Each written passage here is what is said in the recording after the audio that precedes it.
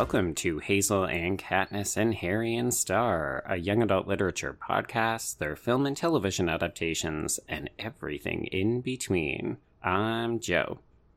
And unfortunately, Bruna is still not here with us, so I have recruited yet another guest ringer to come on board. Delighted to welcome back to the show my friend Jenny Nulf. Hi, Jenny. Hello, thank you for letting me come back on my favorite podcast again.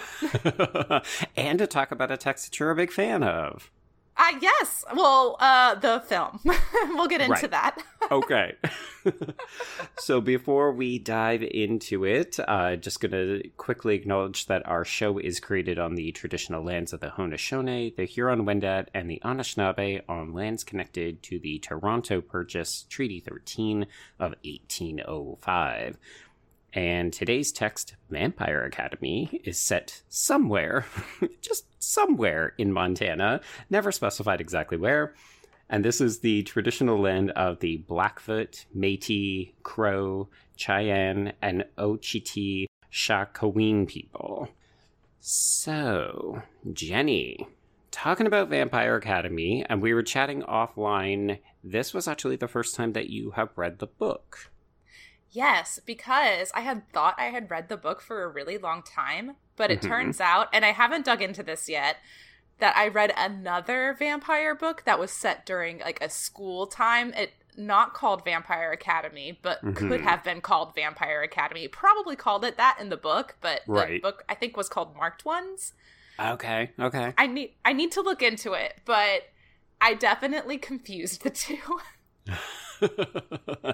It's so funny, right? I mean, there was a time where pretty much every text that was coming out for YA that was remotely fantasy or romance had vampires at a school, you know, a brunette girl falling in love with a brooding vampire boy. You're just like, we were really doing this a lot in the late 2000s, early 2010s, right? Oh my god, and the best part is that not only were they made into books, but most of the time they started out as fan fictions that, like, I read online. So it's like, all tangled up together. Like, I don't even know if I read this book online or if I actually had a real book. Or if it was even published. Yeah. Yeah. Oh, man. That golden age of fan fiction. And not to disparage it at all, right? Like, the number of YA authors who got their start during this period who just said, yep, I'm going to take those characters that I love. I'm going to write them making smoochy faces or maybe slash fiction. And then they have turned it into a whole career. It's kind of stunning. I mean, it's really incredible. What a time to have been, wannabe author. Right. It really could launch you into anything. Yeah. I feel like this is the people who really knew how to capitalize on the power of the internet and, like, fan communities. And as a result, we get, people who have now had, like, long storied careers. Like, you know, so obviously the author of this series is Richelle Mead, and there are apparently 6 books in the Vampire Academy franchise, and I think she's got at least 2 or 3 other series of books. So, like, she has done well for herself. Yeah, not only that, but Vampire Academy has been adapted into not 1 but 2 visual media content things, so she has all the residual money from that as well. This is true. This is Jenny teasing the fact that, of course, we're doing this as there is a Peacock TV show that has now debuted, and maybe we'll talk about that a little bit later. So, Jenny, okay. Let's try to walk through exactly what this book is about, just in case people haven't had the chance to read, or they were not inclined to take the trip to St. Vladimir's Academy. So, this book opens with Rose Hathaway. She is what is known as a Dhampir, or a guardian, and basically this is like a personal bodyguard to vampires. And in the world of Vampire Academy, vampires are referred to as Moroi. It's very confusing. It's fine. There were a couple of times where I wish that Richelle Mead had actually spent a little bit of time just exploring the history of vampires in this world. Like, she's not straying too far from traditional vampire lore, but there is a social hierarchy. We get insinuations that there's a political system because there's like a queen, and our eventual villain is revealed to be a wannabe politician, and that's why he wants to be healed. And I was like, oh, that's all really interesting, but we spend the vast majority of this book locked in the academy where kids are basically doing Harry Potter stuff, just taking classes and getting into petty fights and that kind of stuff. Yeah, I think that they do try to get into some of the lore with Shadow-Kissed Anna, for example, which I think the book does a lot better than the movie. Oh boy, yeah. But it still is like slightly confusing, and then you get into like the fact that they're like, it doesn't ever lay out how many families there are that are like in the Moroi bloodlines, and it gets a little convoluted. But I assume the other books, explain it, maybe flesh it out a little bit more. Right. Yeah. Yeah, this is very much an introduction to it, right? Like, we have a big bad who has a kind of nefarious plot, and it's all sort of easily overcome, and yet at the same time you can see that there is a lot of groundwork being laid for future antagonists, recurring conflict and that kind of stuff. So in a lot of ways I was like, okay, this is a pretty good primer to say there's more to come, but it's a relatively contained story. Yeah, I would say so. Okay, so Rose is the Dhampir, or guardian, to a Moroi girl named Lissa. And Lissa is a member of that royal family, so it's a big deal when the two of them have absconded from the academy. And we don't exactly know why until quite a bit later into the book. But they've been living on the streets, sort of making do with the fact that Lissa can compel people to do things that she wants, and she's actually been feeding on Rose, which in this world is a big no-no. Only certain people are meant to be fed on, and they're not well regarded. Yeah, and someone like Rose in her position shouldn't be fed on, and if she is essentially slut-shamed for it. Oh, boy. So this book came out in 2007, and I will not lie, the slut-shaming is off the chain in this book. Like, the number of time that we are saying the words blood whore, I was just like, okay, let's take it down a few notches, shall we? Yeah, I think I highlighted a bunch of excerpts that are basically like people in the classmates saying, oh, Rose just likes to sleep with anybody and everybody. Yet of course, the plot twist, because this is a late 2000s YA novel, is she's actually never slept with anyone. Of course, because it's all about blood purity and protecting virginity, and oh boy. Oh, there's a lot of stuff to dive into that I'm so excited to dive into later. Right, yeah.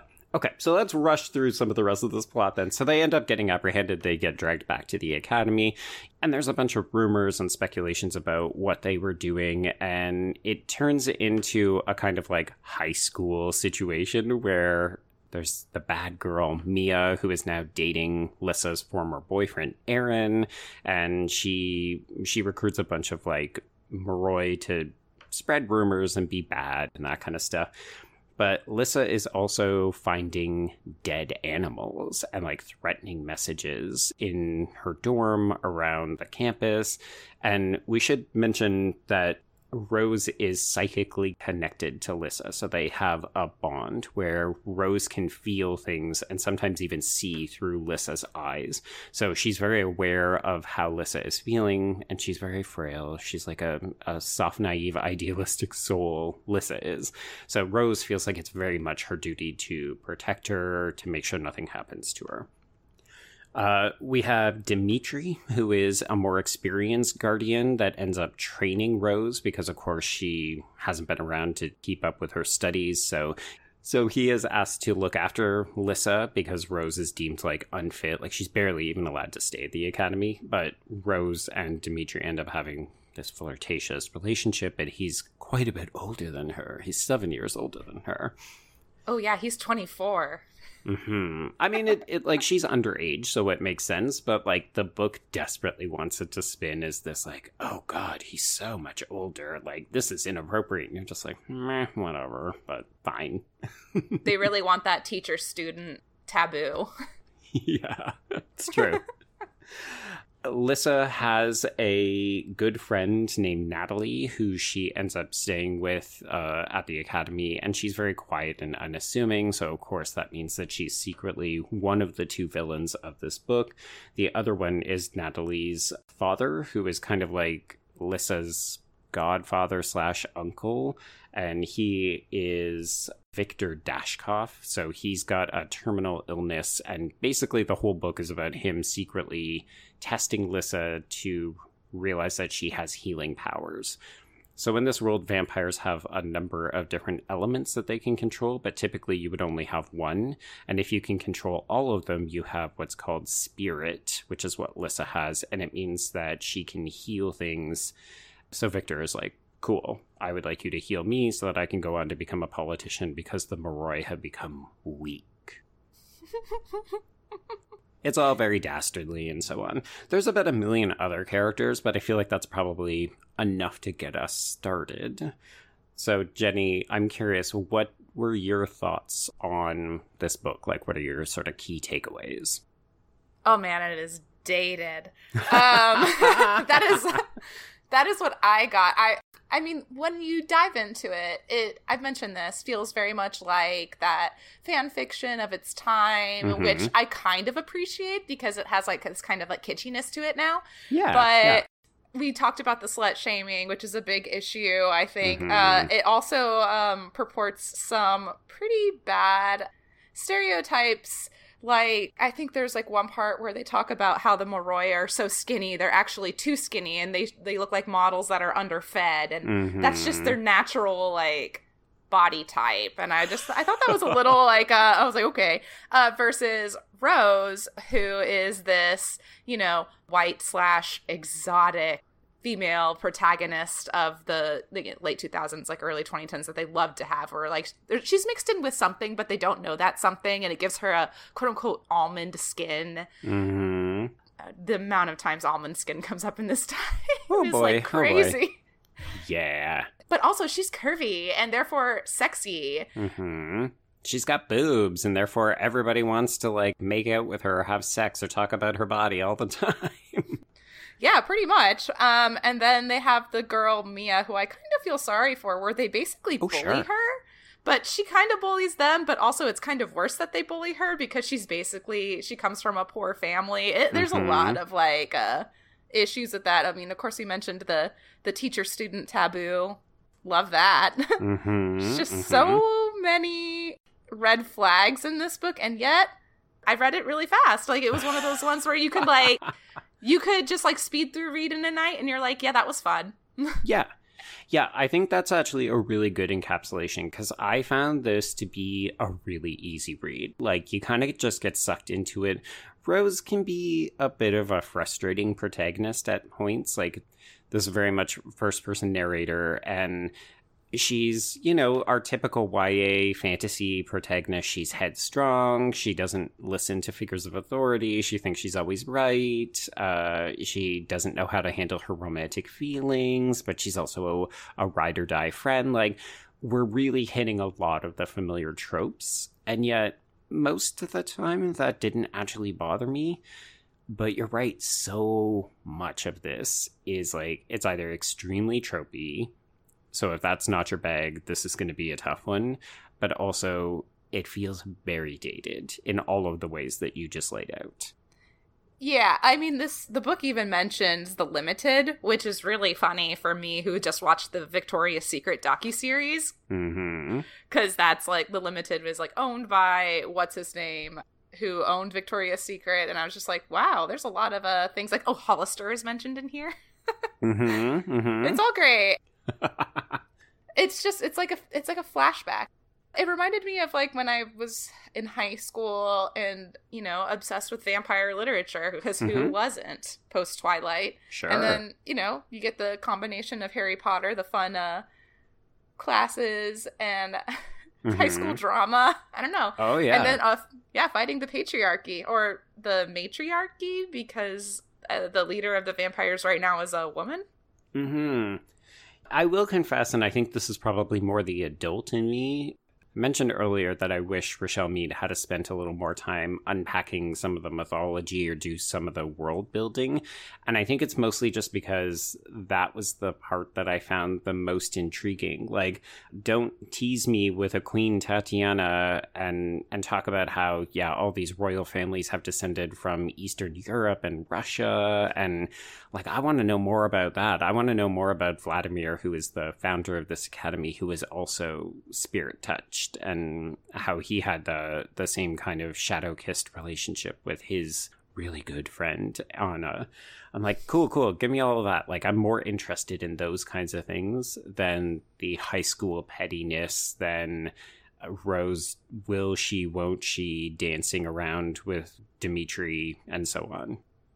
That's really funny that you mentioned that, because mentioned the part that, like, shadow-kissed Anna and Vladimir were quote-unquote just friends, because there's a whole, like, page where, like, Rose and, like, Lissa, like, argue about it. Or it's not Melissa. Rose argues about it with somebody, and she's like, well, I have guy friends. And it's like she's acting like this person from, I'm assuming, hundreds of years ago, like, has the same mindset as her as a high school teenager. I just find it very amusing. And I love how the excerpts don't really change the language of how the book is written. So it's like, it's written like from the perspective of, I assume Richelle Mead was either in her like late teens or early 20s when she got this hit book, because that's usually like what happened in that time period. If she was a little bit older, I'd be surprised. Like, I would say she's probably college student age and got a really good deal. Yeah, it's very much, we're writing this in the exact same sort of phrasing as Rose would use, and you're just like, oh, isn't this a historical document from hundreds of years ago? Yeah, do people hundreds of years ago actually talk like this? Like, isn't it a diary entry or something like that? And I'm like, I don't think this is how they spoke. No. But, it's fun. Oh, it's plenty fun. And it's one of those things where you just roll with it, right? Like, if you start to pick away at things a little too much, you'll probably just come away frustrated. But in terms of pulpy readability, this book is pretty good. Yeah, I'm almost tempted to read the next one. I'm not going to lie. Yeah, right? Like, and I feel like that's probably a good marker of whether or not it's doing its job. Now, you did mention the sort of class issues. So Mia comes from a poor family, and we eventually learned that Lissa, part of the reason that she and Rose had to run away is because they were encouraged to by a teacher who has the same kind of powers as Lissa. And she said, like, you're in danger. And it all comes back to a car accident that sort of kicks off the action. And it's actually where we start the film, just to really cement its importance in the narrative. But Lissa's entire family died. She had an older brother and two parents, and they were killed in a car accident. And it's eventually revealed that Lissa's older brother was dating Mia, and, he kind of like used and abused her, and it really messed Mia up, which to me, and I'm assuming you, makes Mia a more interesting character. Like, oh, she was traumatized by this family. There's a reason why she's reacting this way. She's not just a petty girlfriend who's seeing her boyfriend's ex back on the scene.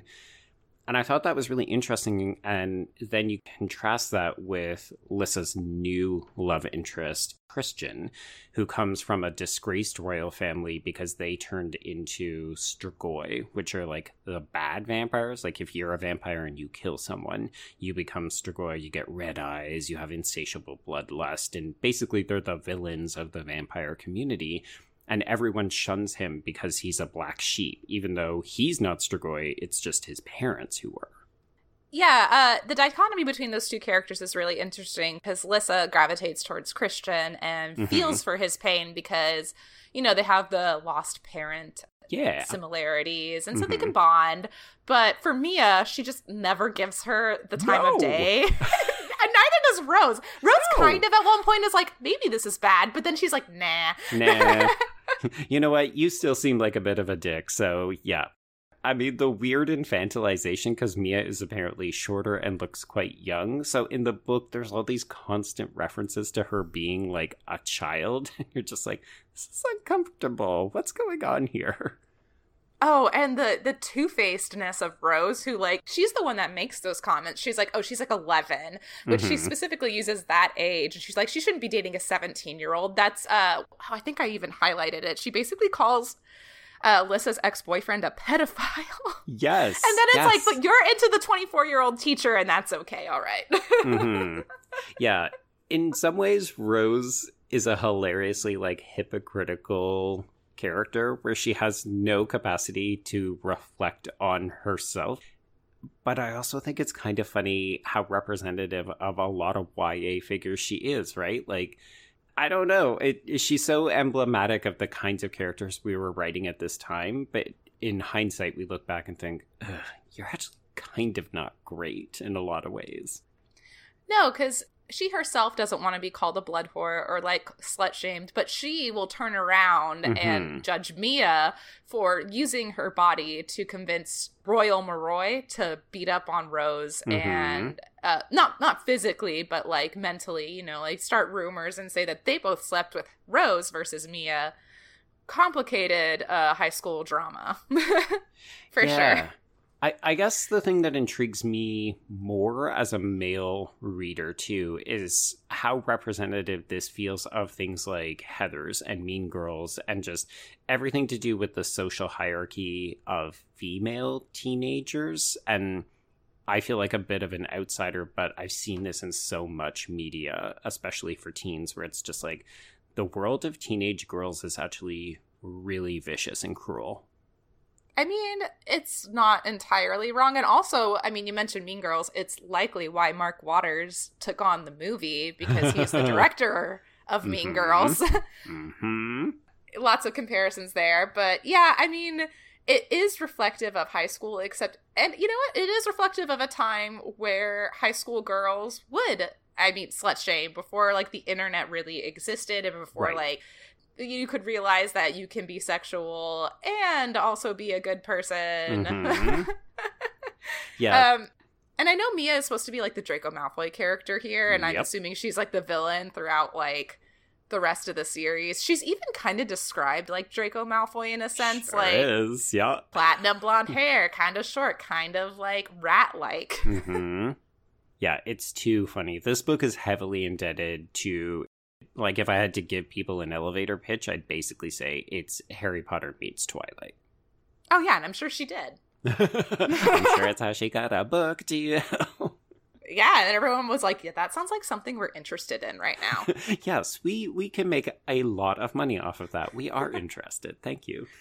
One thing I didn't mention in the tropes that actually does bother me in the book is the flippant use of cutting.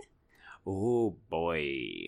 It's bad. And it took me a while because, again, I had watched the movie first to realize that it wasn't by accident and it was purposeful. Because, like, the first time it happens, I'm like, oh, but she's compelled to because of XYZ. I watched the movie. And then, like, the second time it happened, I was like, oh, no, she's actually doing this.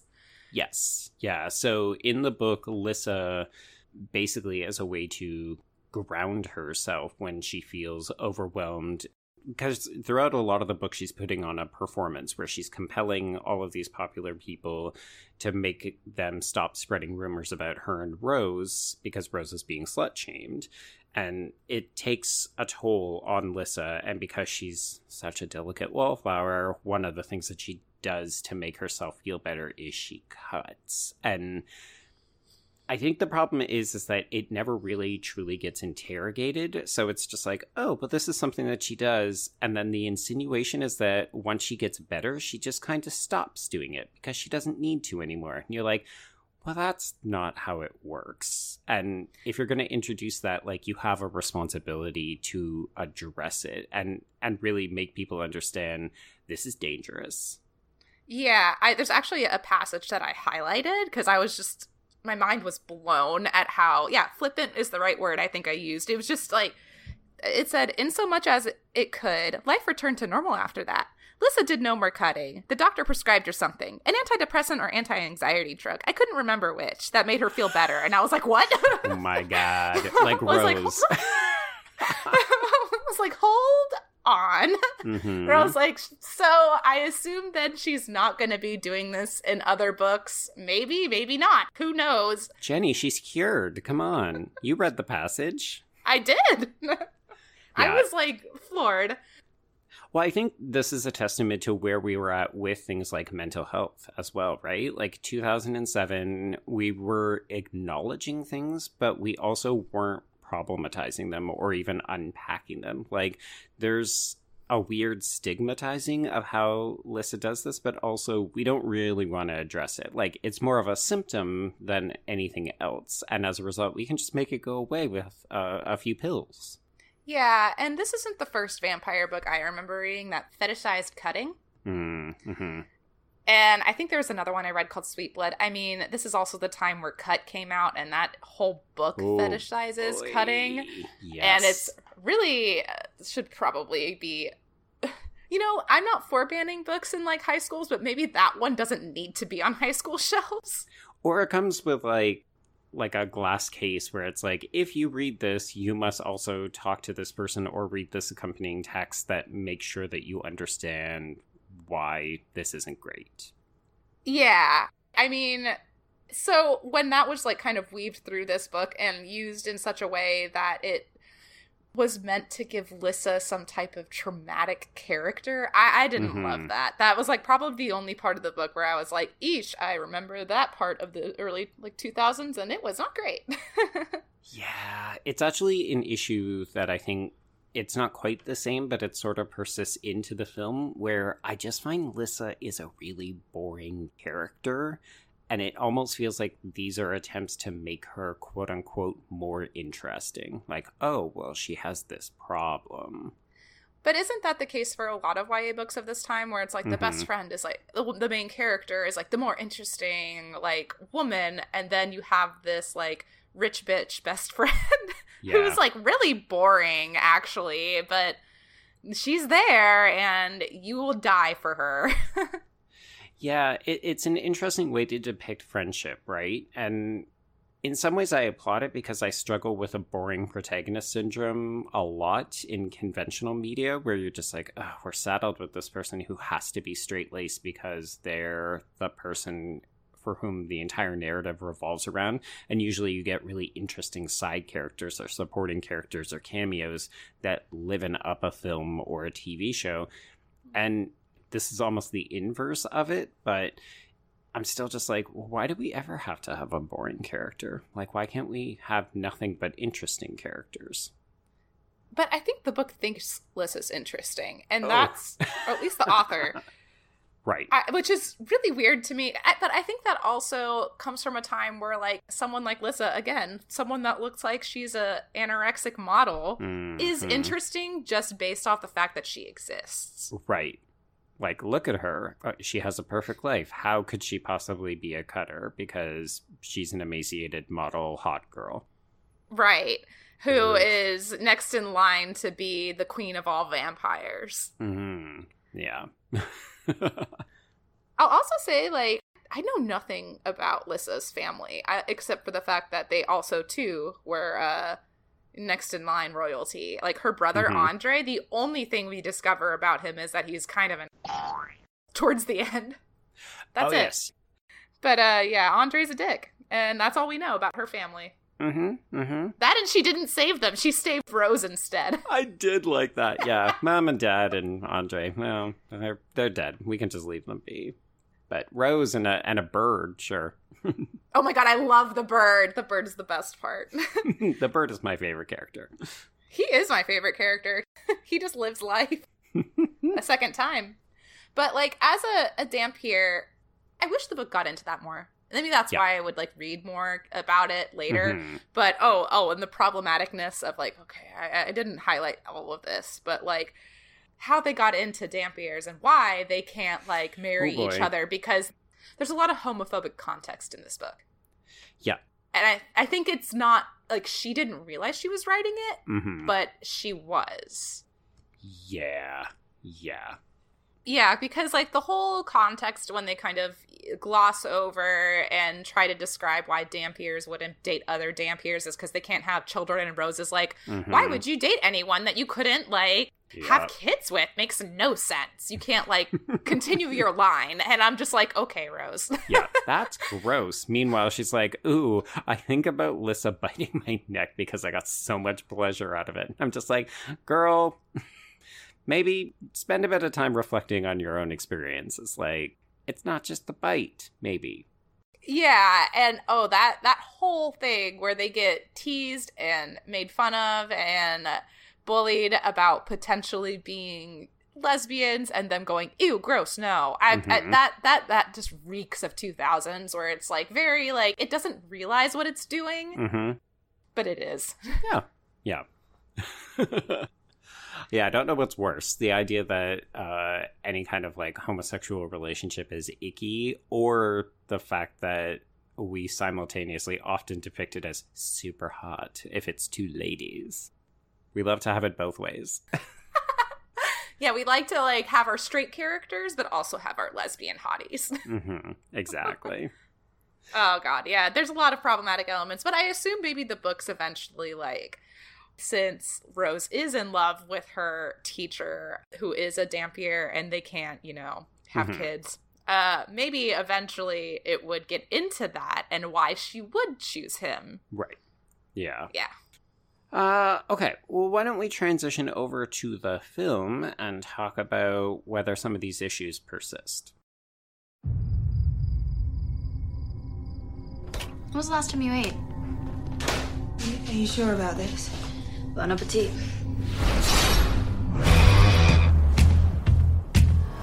Thanks. What are friends for? I should probably point out that my best friend, Lissa Dragomir, is a royal member of an ancient race. And yeah, like most creatures with fangs, they live off blood. My name is Rose Hathaway, and I've been sworn to protect the royal bloodline with my life. Look alive! Rose Hathaway is wild, dangerous, insubordinate. Right here, folks. Right here. I heard you were good at taking on two guys at once. And this is Vampire Academy. Please don't say Vampire Academy. You know how I feel about the V word. It's good to see you. Back off, blood whore. He's mine now. God, I hate high school. This is a possible successor to the throne. Should know by now if us weird doesn't begin to cover it. Oh my god. I don't know what's gonna happen tonight. At this point, I can't remember who loves us and who hates us. Let's make tonight our bitch.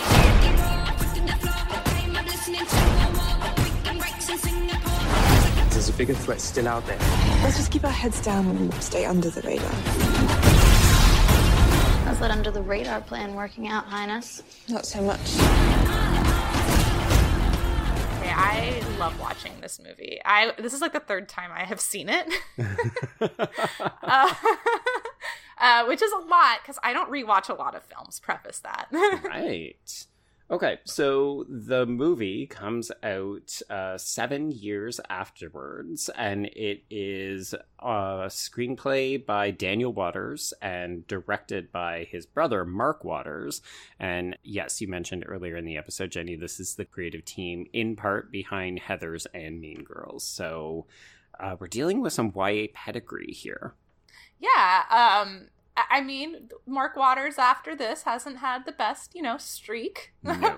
But with He's All That. But I mean, it's not the worst Mean Girls follow-up. Yeah, unfortunately, the box office and the critical reception was very lukewarm. Like, people were firmly on the fence. I think this came out at a bad time. Like, not only did the adaptation take a while to come to the forefront, it feels like they were chasing other more successful franchises. Like, you can very clearly see they were hoping to launch something with this. And I think the timing was just bad because we had so many of these, and this doesn't stand out in enough ways to be memorable. So people are just like, yeah, it's got a little bit of special effects. Yeah, we're doing vampires. Yeah, the cast is uniformly hot. But you and I were chatting off air that in some ways this film has actually aged a little bit better. I think in part because it's got a stacked cast, but it was not stacked in 2014. Like, all of these people have become much more famous after the fact. Oh yeah, Zoe Dutch, this was her launching film. Like, this is the film I think she probably used in her reel to show people what she could do. Mm-hmm. And then now she's Zoe Dutch and film Twitter's favorite it girl. Right? Yeah. Yeah.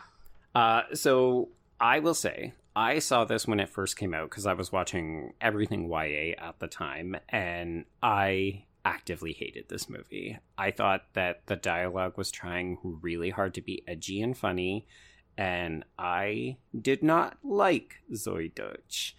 And I realized it's because I hated her character on Ringer, the CW Sarah Michelle Gellar twin show, so much, because she is this absolute obnoxious brat on that show, and I was conflating the actress with the character.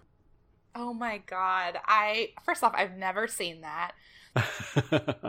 As I mentioned, this was the first thing I saw Zoe in, and actually, it's the reason I liked the movie back then. I watched it in theaters. It was in theaters for like a week and a half, and I somehow, found time. Right, yeah.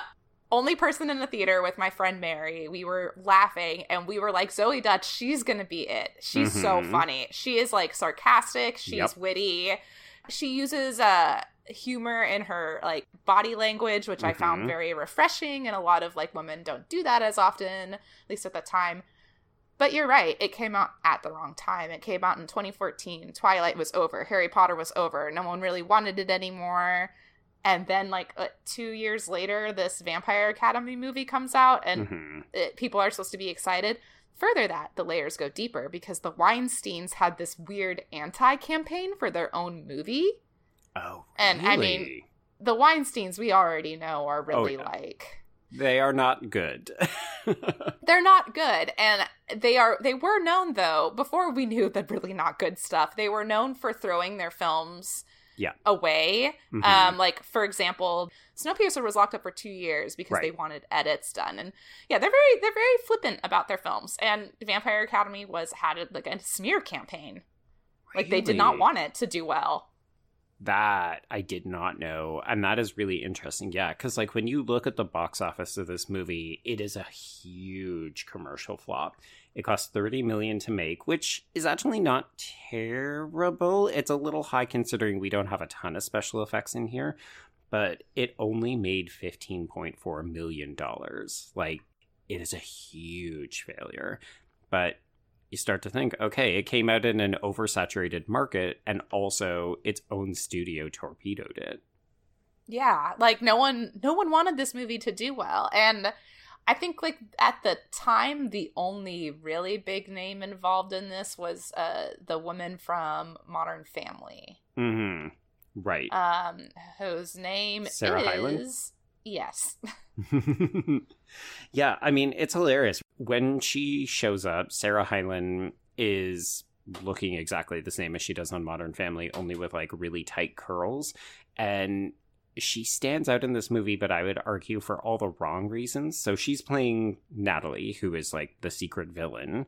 She's working with Victor to orchestrate this campaign against Lissa, but also to verify that she has healing powers.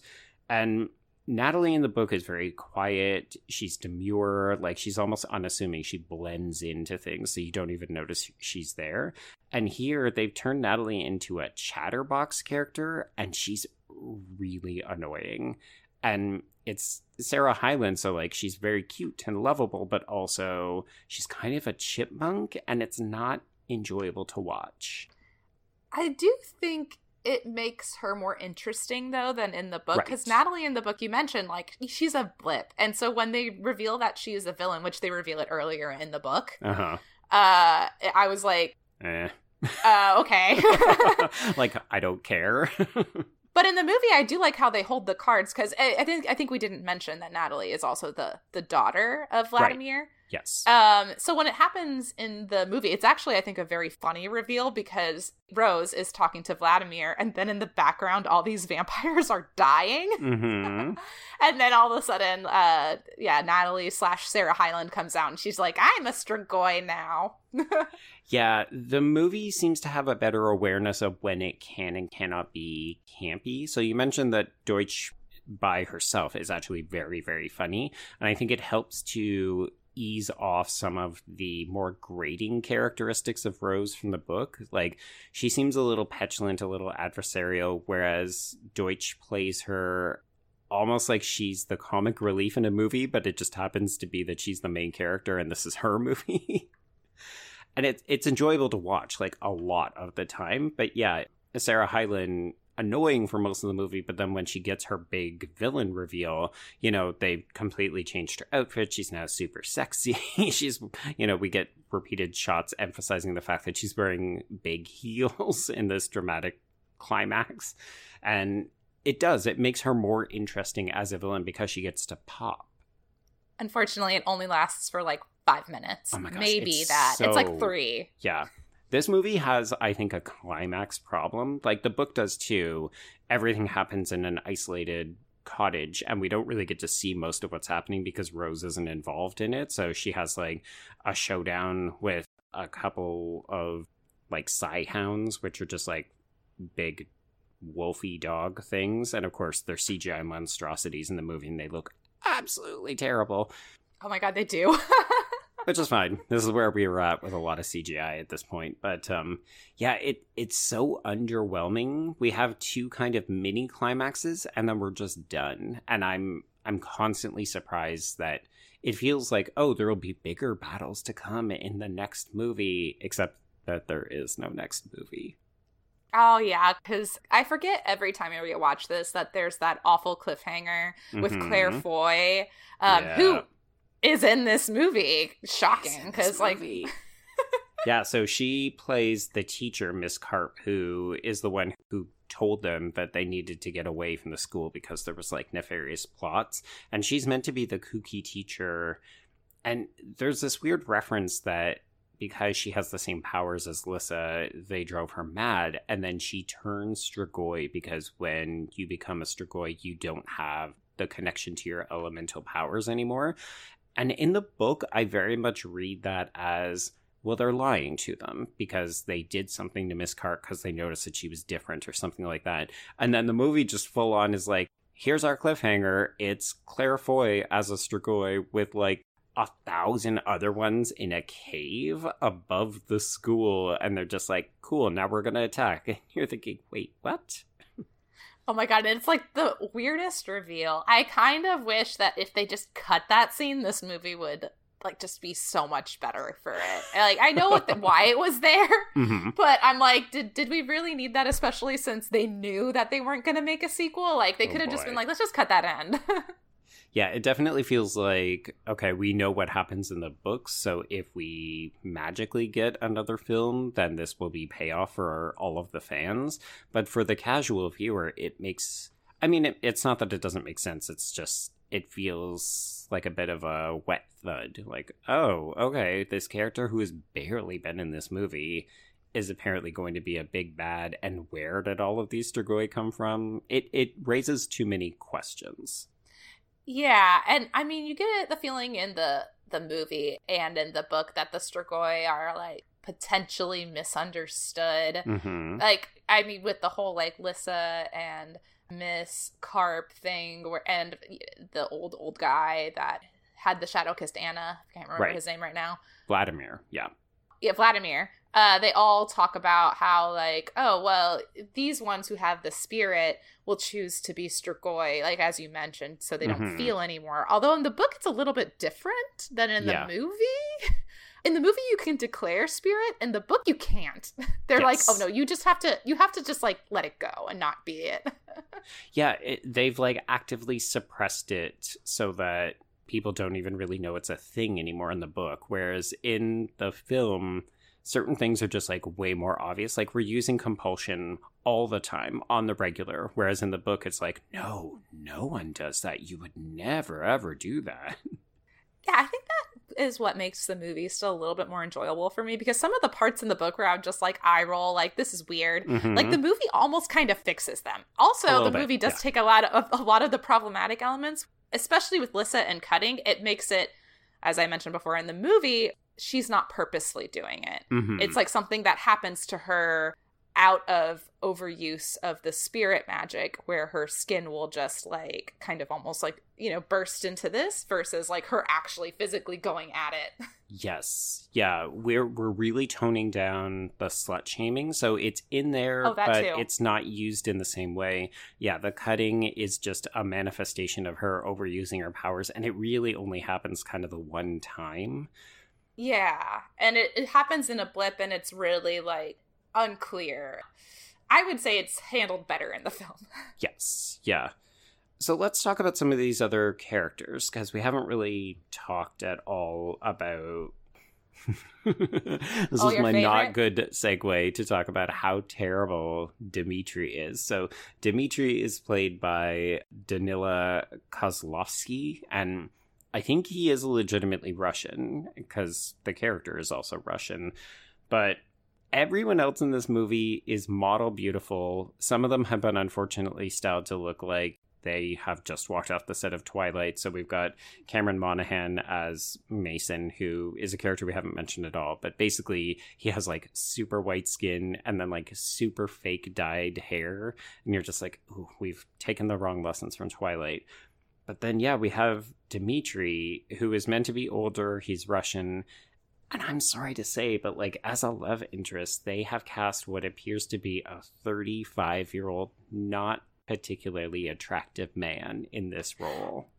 I was about to say, I was like, what? I was reading the book and I was like, oh, he's supposed to be 24. That man is like 40 Mm-hmm. in the movie. And I was like, that is like the biggest problem. Yeah, he just looks so much older than Zoe Deutsch. And I mean, I don't want to say like, oh, you have to be model beautiful to be in a YA film, but like everyone else in this movie is ridiculously attractive. Like even the adults, like we've got Jolie Richardson as Queen Tatiana. We've got Olga Kurilenko, who is a former Bond girl playing the headmistress. Like people look like they have been cut from marble in this movie. And then you've got like schlubby Dmitri over here. It is, yeah. I'm not like saying Danila Kozlovsky is like unattractive, but I just wish that he actually looked a little bit younger. He actually like was a little bit more universally hot. Mm-hmm. You know, like just give us something. Don't give us nothing. Well, I feel like I would have accepted it more if he was more charismatic or if he and Deutsch had good chemistry, but we don't have any of that, so he just feels badly miscast.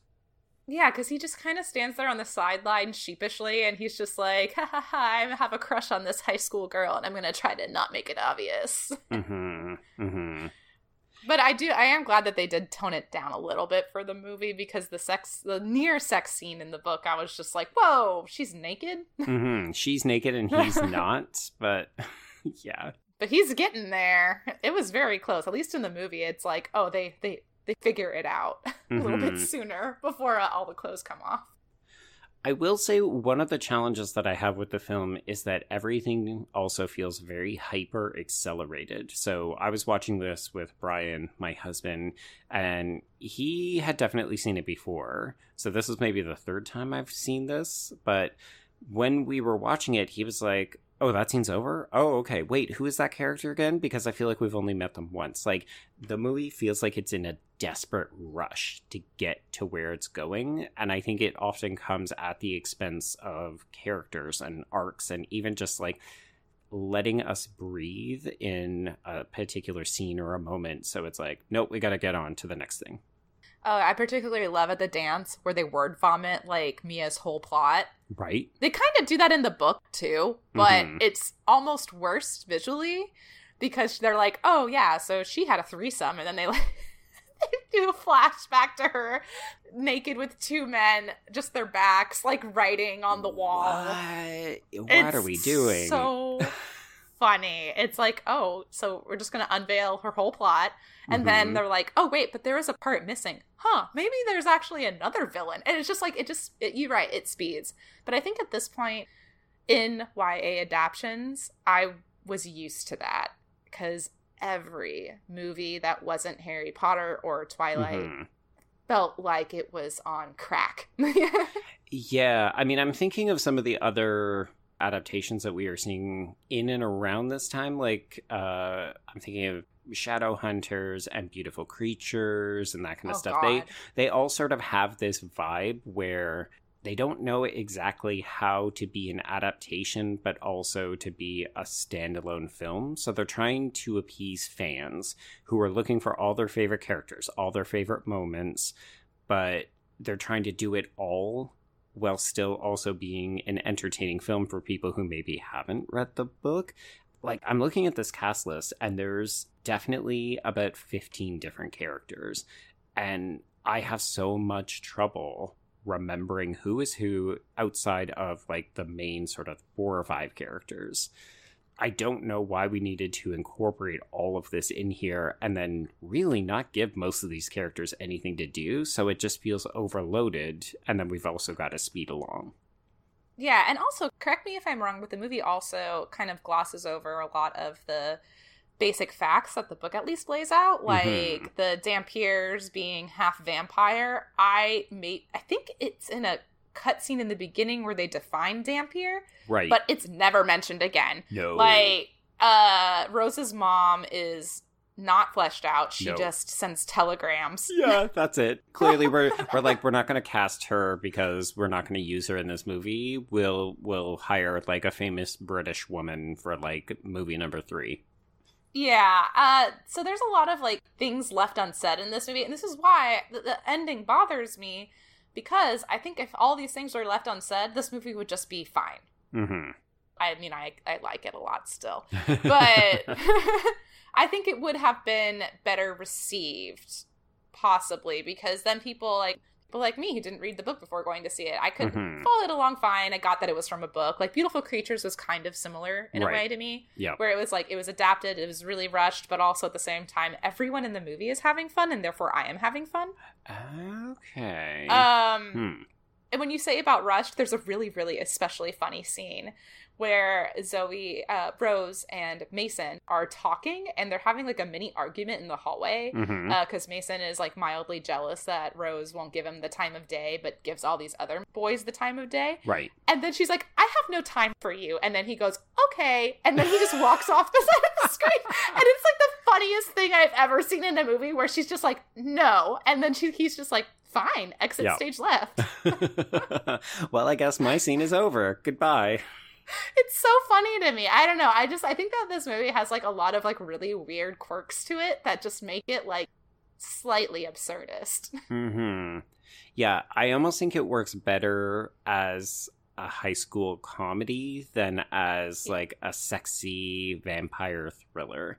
Because the moments where they just get to be weird and do unusual things, to me, are actually more entertaining than the traditional sort of, like, plot mechanics.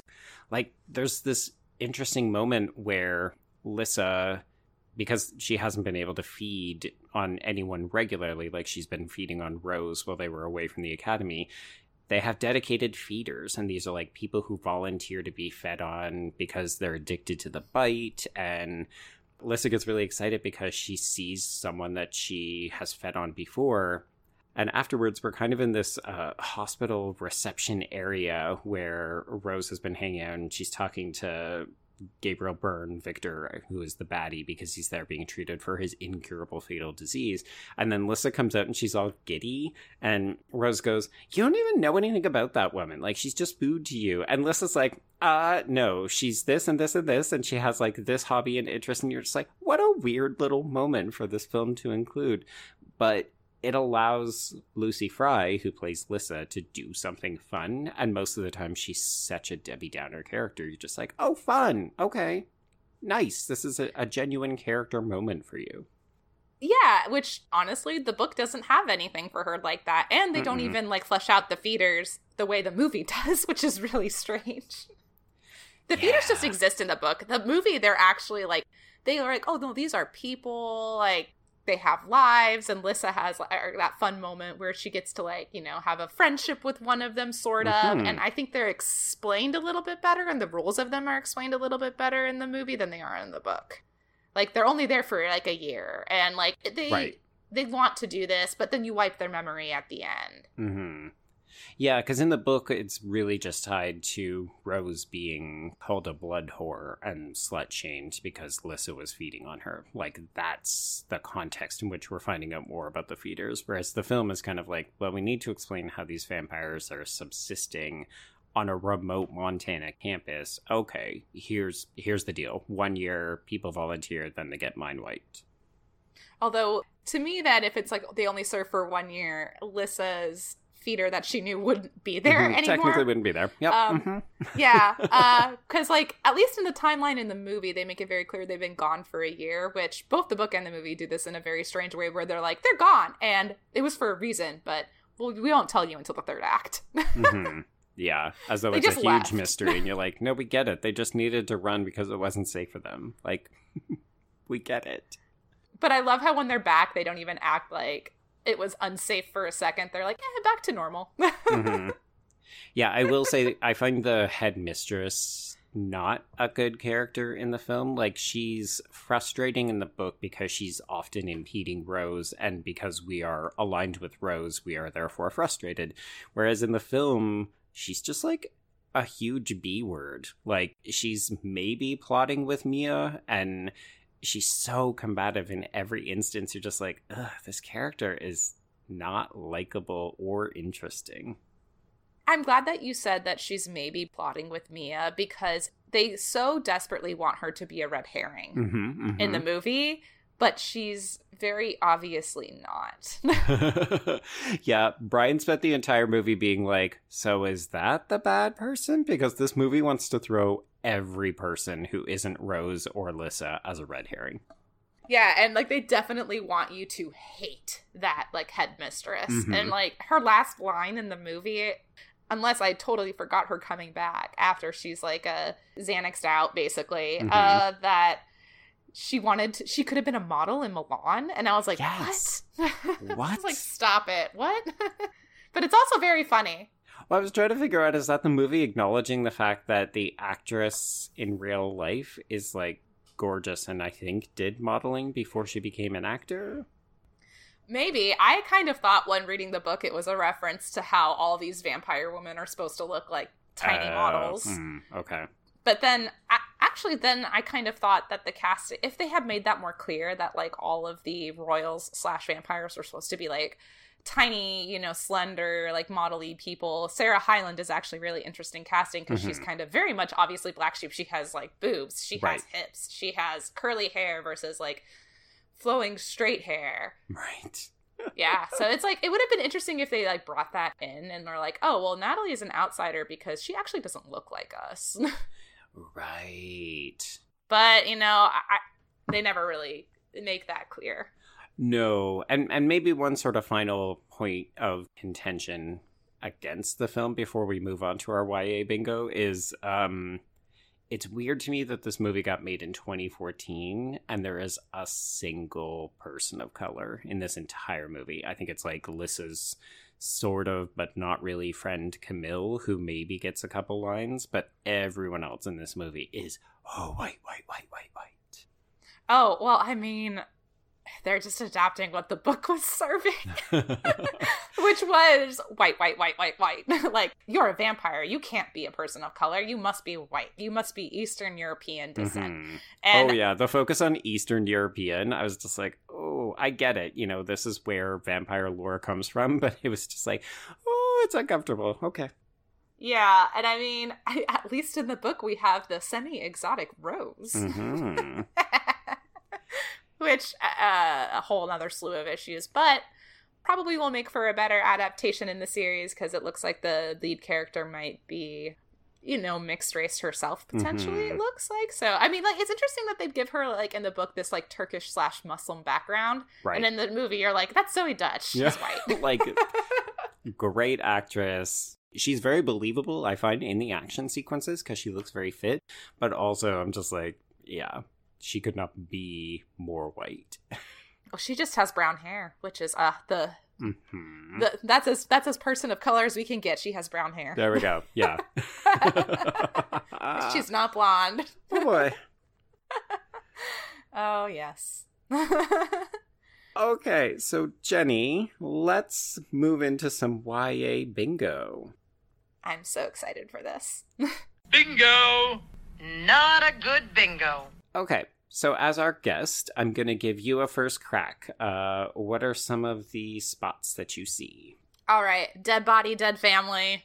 Oh, yeah. We're Hell starting yeah. it all strong there. Starts that way in the movie, starts that way in the book. Mm-hmm. Magic Supernatural. I'm just gonna take an easy one, because obviously. And then, okay. Let's do... holiday prom or wedding, because there was a school dance. Yeah. And then also... road trip. Mm-hmm. Gonna take that one too. And I don't know if Aged Up or Forever Young counts, because they're vampires. So I think it does, if only because the actors are so clearly older than they're meant to be. Like, everybody in this movie is very obviously, like, mid-20s. Oh, yeah. And I love that Zoe Dutch and Lucy Fry also were cast in another high school movie not too shortly after as best friends.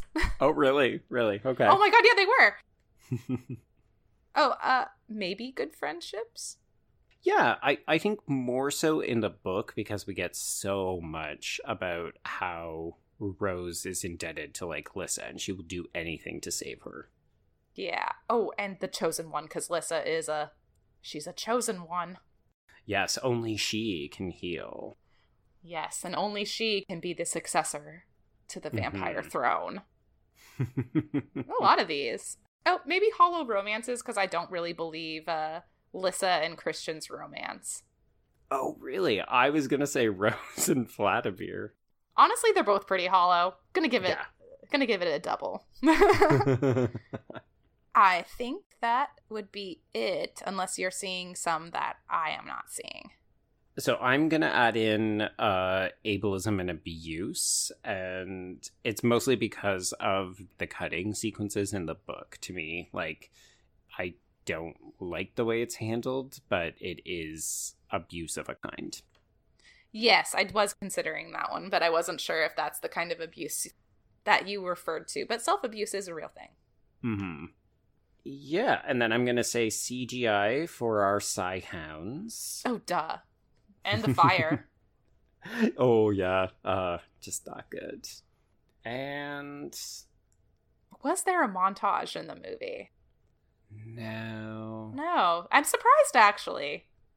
Or at least it's not memorable enough that it doesn't immediately come to mind, right? Because usually in these kinds of movies, we'll get musicality and we'll get montages. And in this one, it's kind of like, yeah, nothing really that memorable. No. I mean... house porn, maybe, because the school is pretty legit. Mm-hmm. Yeah, this was filmed in the UK at, like, actual castles, so... I mean, I know it's an academy, but... I would say the only other one that I've got is Coincidental Classes, because not only in the book does Rose learn how to handle some of the Psyhounds because she was paying attention to, like, wolf behavior, but also... she does all this research about, like, the history of the academy with Saint Vladimir, and that's how she ends up learning all about how to work with Lissa. That's true. Wow, yeah, there's a lot of them. So there is a lot, but unfortunately the way that the new board has been configured means that we did not get a line. Oh my god, you're right! Wah, if only we had a perfect date and a female screenwriter. Right? Yeah. Okay. Well, Jenny, this has been delightful. Thank you so much for coming back on the pod. If people want to talk about how amazing Zoe Deutsch is, how can they get a hold of you?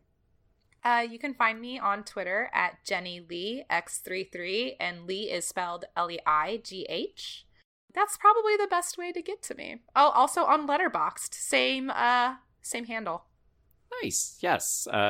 Jenny is a noted film contrarian, so she has a lot of interesting opinions. So I love to fact check the things that I watch against you and be like, oh, are we actually in line for this? How bizarre.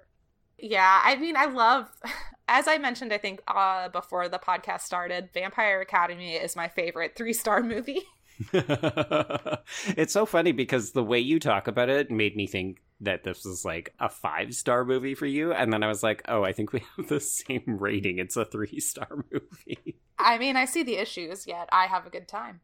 There we go. And sometimes that's more important, right? I think so. All right. Well, if you want to get a hold of me, I can be reached at B Stole My Remote, and that's the letter B. And if you want to get in touch with the podcast, you can use the hashtag HKHSPod. If you have something in long form, you can reach us via email at hkhspod@gmail.com.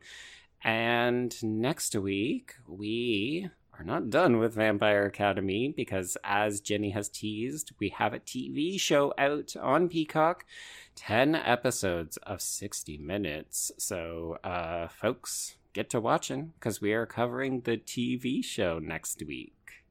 It's all very exciting. So until then, thanks again, Jenny.